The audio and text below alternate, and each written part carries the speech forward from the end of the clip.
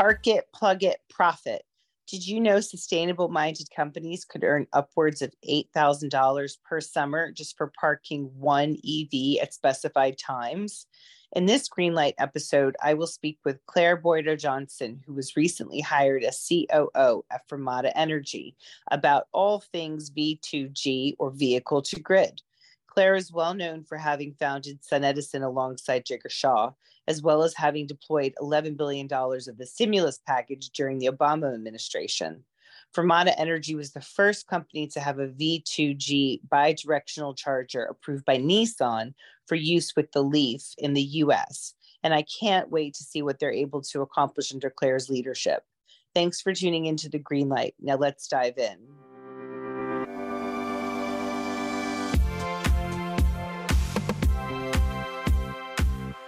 I'm Catherine McLean, founder and CEO, and today I have with me Claire Broido Johnson, Chief Operating Officer at Fermata. I believe joining me from Baltimore. Yes, ma'am. Yes, just up the street. Yeah. So first, I wanted to say congratulations on your relatively new role as COO. Thank you. Of Fermata.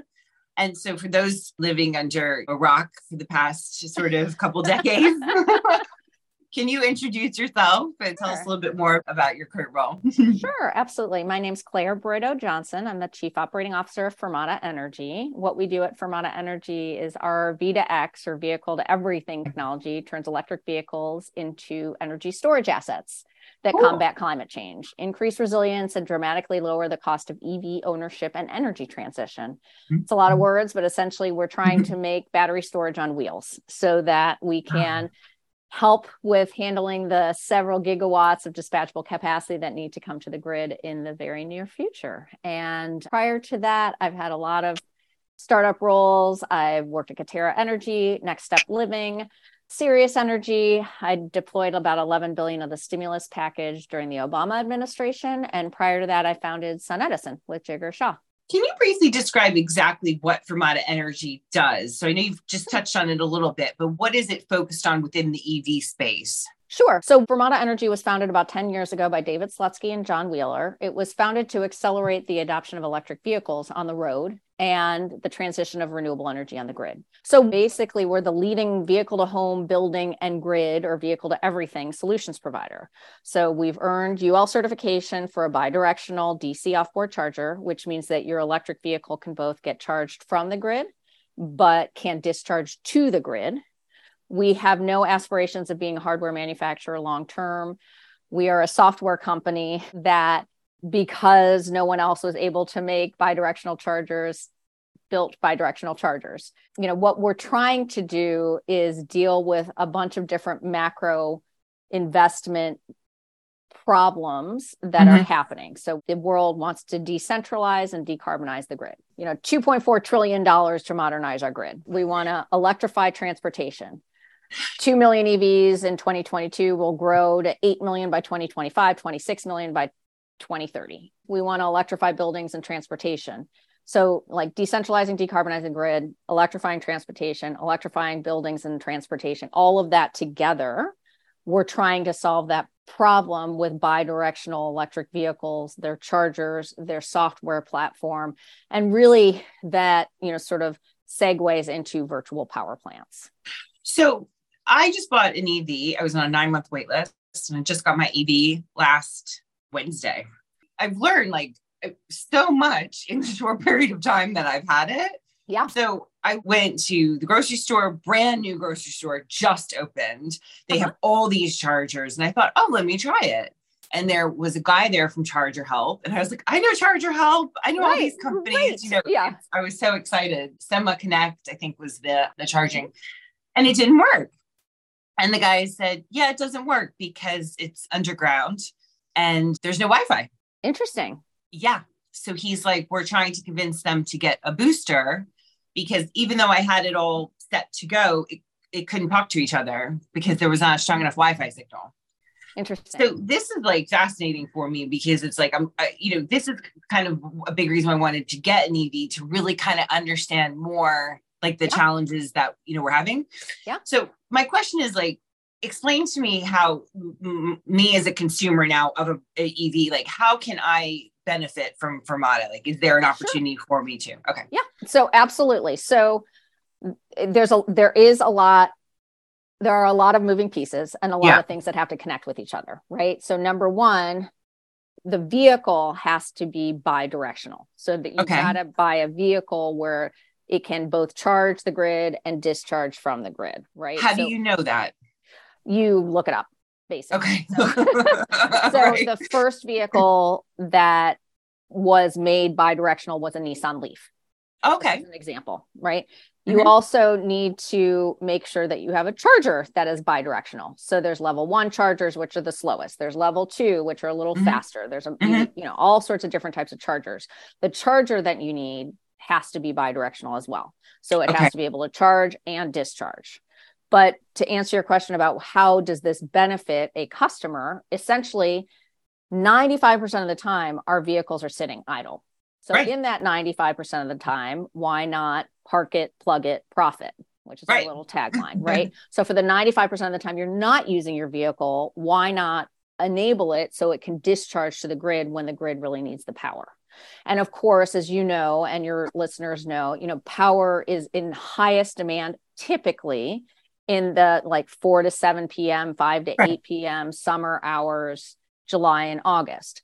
So essentially what we do at Fermata Energy is we say, hey, Mr. Customer, there's this demand response event coming up. Right. Or there's a demand charge management event coming up that we're anticipating, right? So if you agree to park your car from 4 to 7 p.m. tomorrow, July 22nd, we think you're going to make X dollars. And so with a standard Nissan Leaf, we can make anywhere from $2,000 to $8,000 a summer just on one Nissan Leaf. Is that the customer or Fermata? The customer who owns the charger can make that much money off of.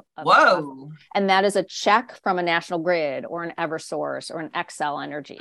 So it really is a fantastic operating tool, and it really is completely dependent on what the demand response rates are.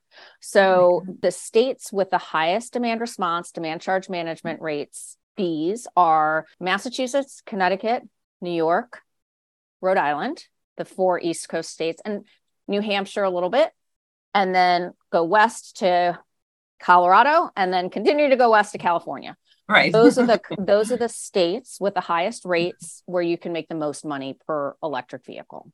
Interesting. That is really interesting. And so essentially like that changes the game, right? Because so many people are saying electric vehicles are too expensive. Regular people can't buy an electric vehicle.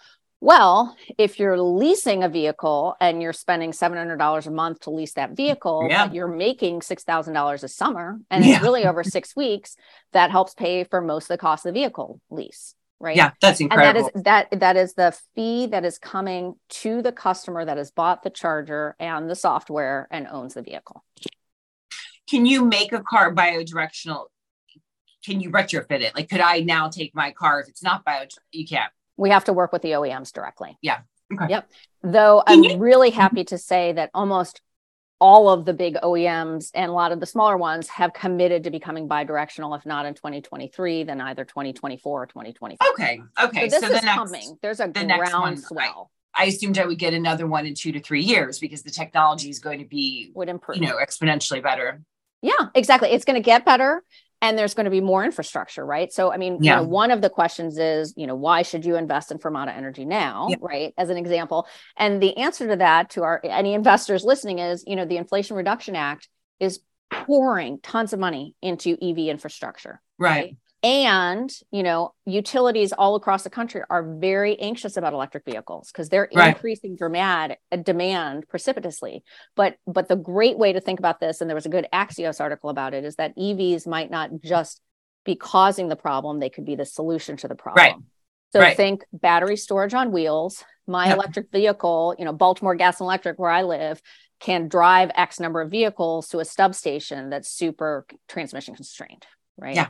And start solving those problems. It's a different way for utilities to think. They're used to rate basing new power plants and then getting their customers to pay higher rates for more things. It's a very different way. And it really is the sort of the concept of virtual power plants. You're putting in smart thermostats, hot water heaters, solar, stationary storage, vehicle to grid, vehicle to everything. You're putting that all together, which is going to require some regulatory changes in order for the utilities to be able to make money on that. Can you talk about some of the examples of Fermata projects you're excited about? I read about your project with Revel as well as your project with New Hampshire Electric Cooperative, which both sound really interesting. So let me give you a couple different examples. A Rhode Island municipal deployment earned $8,000 in 2 summers. So it was a demand response program using our bidirectional charging platform. The 1 electric vehicle and 1 charger with our platform earned almost $9,000 actually at a municipal wastewater treatment facility versus the Rhode Island Energy Connected Solutions program. So you're discharging energy in an EV battery pack to the grid at times of peak grid demand, right? During 2 to 3 hour long events. And one thing that I want to be really crystal clear on is duty cycle, which is when you want to drive your vehicle, is literally just another data point in our AI driven data science, right? So just like you're using weather as one data science point, you're using duty cycle. So if you tell us, if you, Mr. Customer, tell us, I want to drive my vehicle from 1 to 4 p.m. every day, great. Basically, we'll say, okay, that is one data point in trying to predict and project how much money you're going to save over time. That's one example. There is a car share program at the Alliance Center in Denver, Colorado, which is the first all-electric building in Denver. We reduced demand charge on electricity bills by discharging electricity in an EV battery used by the building during times of high electricity consumption. And then also we have a project with Verizon Ventures New Lab at the Brooklyn Navy Yard, which started in June of 2021. Created over $3,000 of savings with 1 EV and 1 charger, with peak shaving, reduced demand charges on Con Ed's electricity bill. We've got a whole lot of different examples. And that's one of the things, if your listeners hear anything from this, is these are not just pilots anymore. These are not science experiments anymore. These are places where we've activated chargers and been making money from utilities for several years. Well, I understand utilities love pilots and we love working with utilities, but the idea is, we've got lots of installations completed all over the country. And so this isn't a science experiment. We'd love to start seeing the arc of commercializing this at more scale. You had mentioned earlier about Leaf. So Nissan was the first EV manufacturer to announce its approval for the Fermata Energy FE15 charger, the bidirectional charger you were talking about. How much money would you say one Nissan Leaf could earn per year for owners by plugging in and returning electricity to the grid during peak hours? So anywhere, it depends on where you are, which state you're in, but anywhere from $2,000 to $6,000 to $8,000 per summer. Really dependent upon what the demand response rates are. And those keep increasing. So in Rhode Island, for example, they went from $300 per kilowatt to $400 per kilowatt for certain customer types just this summer. So we're going to increase by, 30 whatever percent. What would you say is the largest challenge that the EV industry faces, and Fermata in particular? Is it education? Is it adoption rates? Is it manufacturing? Certainly manufacturing. The fact that lots of people have been on wait lists for a really long time was historically a problem. 9 months. Yeah. I see that being. And then my car got to Baltimore and it got recalled. Oh, no. So it's out in Baltimore for a month. So that certainly was a problem, but I think we've kind of gone over that arc. I think education is a big part. I think infrastructure is a big part. So I was driving with my girlfriend from upstate New York down to Philadelphia, and we did have to stop and charge, right? Which is okay. But you have to schedule and think through, okay, I have to stop and I have to make sure that the electric vehicle charger works and I have to make sure that it's compatible with my car. There needs to be a lot of standardization to answer your question about electric vehicles specifically, to talk about electric vehicles broadly, to talk about Fermata Energy specifically. There's 10 times more storage capacity in electric vehicles on the road today. There's 10 times more than there is stationary storage. And at 2/3 of the cost of stationary storage. So really, if we can all sort of change our mindset, and that's why I'm talking to you and why we're doing so much education, is like EVs are really underutilized battery storage on wheels, right? It's an underutilized asset. Can't we use it to help serve the grid instead of just pull from the grid? I really find this so interesting because I never looked at it that way. And I feel kind of silly for not having looked at it that way because I work a lot with storage companies. I work a lot with EV companies, and I never sort of put the two together, and it's just really, really exciting. And there's definitely a groundswell, not only because of the Inflation Reduction Act, but also because the OEMs are realizing this is the future, right? GM made an announcement that they're an energy company. That's like, whoo, mind blowing, right? Yeah. And the market size projections for V1G, which is just managed charging, and virtual power plants and storage and V2G commercial and residential, that's going to be a 30 billion total addressable market just this year, right? Yeah. Which is that in the US? In the US, yes. Thank you. In the US. And then there's, dozens of OEMs who are adding bidirectional EVs to their fleets, right? We've got Bluebird, Lion, Phoenix, BYD, GMC Hummer, Audi, Porsche, BMW, Stellantis, Daimler. They've all made announcements, the Hyundai Ioniq, like they've all made announcements to go bidirectional by 2024, 2025 at the very latest. Cool. It's very clear EVs are here to stay. The federal government wants to pay for the infrastructure for EVs. Bidirectionality is going to be a part of that. Yeah.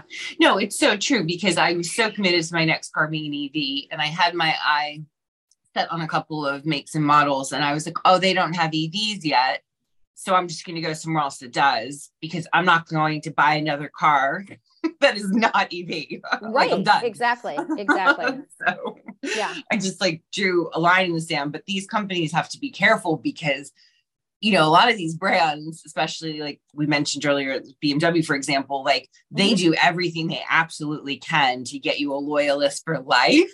Absolutely. Which I did not realize. And so I think, based on what I've seen so far with them, it would take a lot for me to probably get another car that wasn't the car I have now. You know what I mean?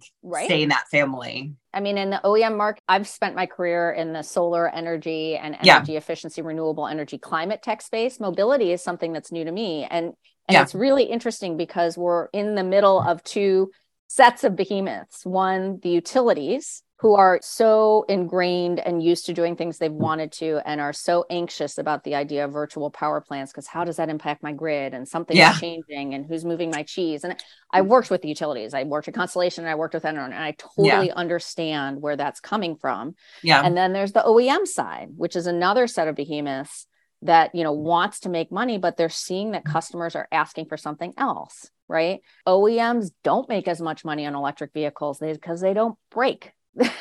Right. There isn't as much operations and maintenance costs. There's not as high margins, and they're not thrilled about making electric vehicles, but that is certainly the wave of the future. So I know that you became interested in environmental science and climate change at an early age, and that you initially wanted to be a physicist. Yes. Yes. How did you end up making your way into and succeeding within clean energy, and then the EV space in particular? Did you have any key mentors along the way? Great question. So I grew up 30 miles west of Chicago in cornfields, literally. And when I was growing up, acid rain was a really big deal. And honestly, I think my middle school science teacher, I did my science fair projects on acid rain and its effect on a water environment. And I passed legislation when I was in high school about recycling. And it's just something that I've really been passionate about my whole life.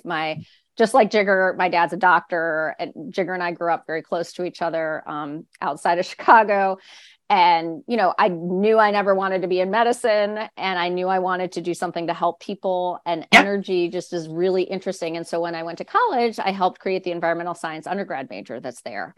And I've been rolling along ever since. And I've had a lot of changes across my career, but I've started doing risk management consulting. I worked at Enron in the late 90s, went back to business school, no Enron to go back to, wound up at Constellation, and was Constellation's first renewable energies originator, which in 2002 was kind of a joke, but I've been very passionate about it for my whole life. Started Sun Edison with Jigger, and have been I've worked for the federal government for a couple of years, and then really a lot of startup investing, advising, and then on the operations and development side. And it's just, I love waking up every day and trying to solve our climate change problems. I know that you became interested in environmental science, climate change at an early age. Initially, you wanted to become a physicist. How did you end up making your way into and succeeding within clean energy in the EV space in particular? Did you have any key mentors along the way?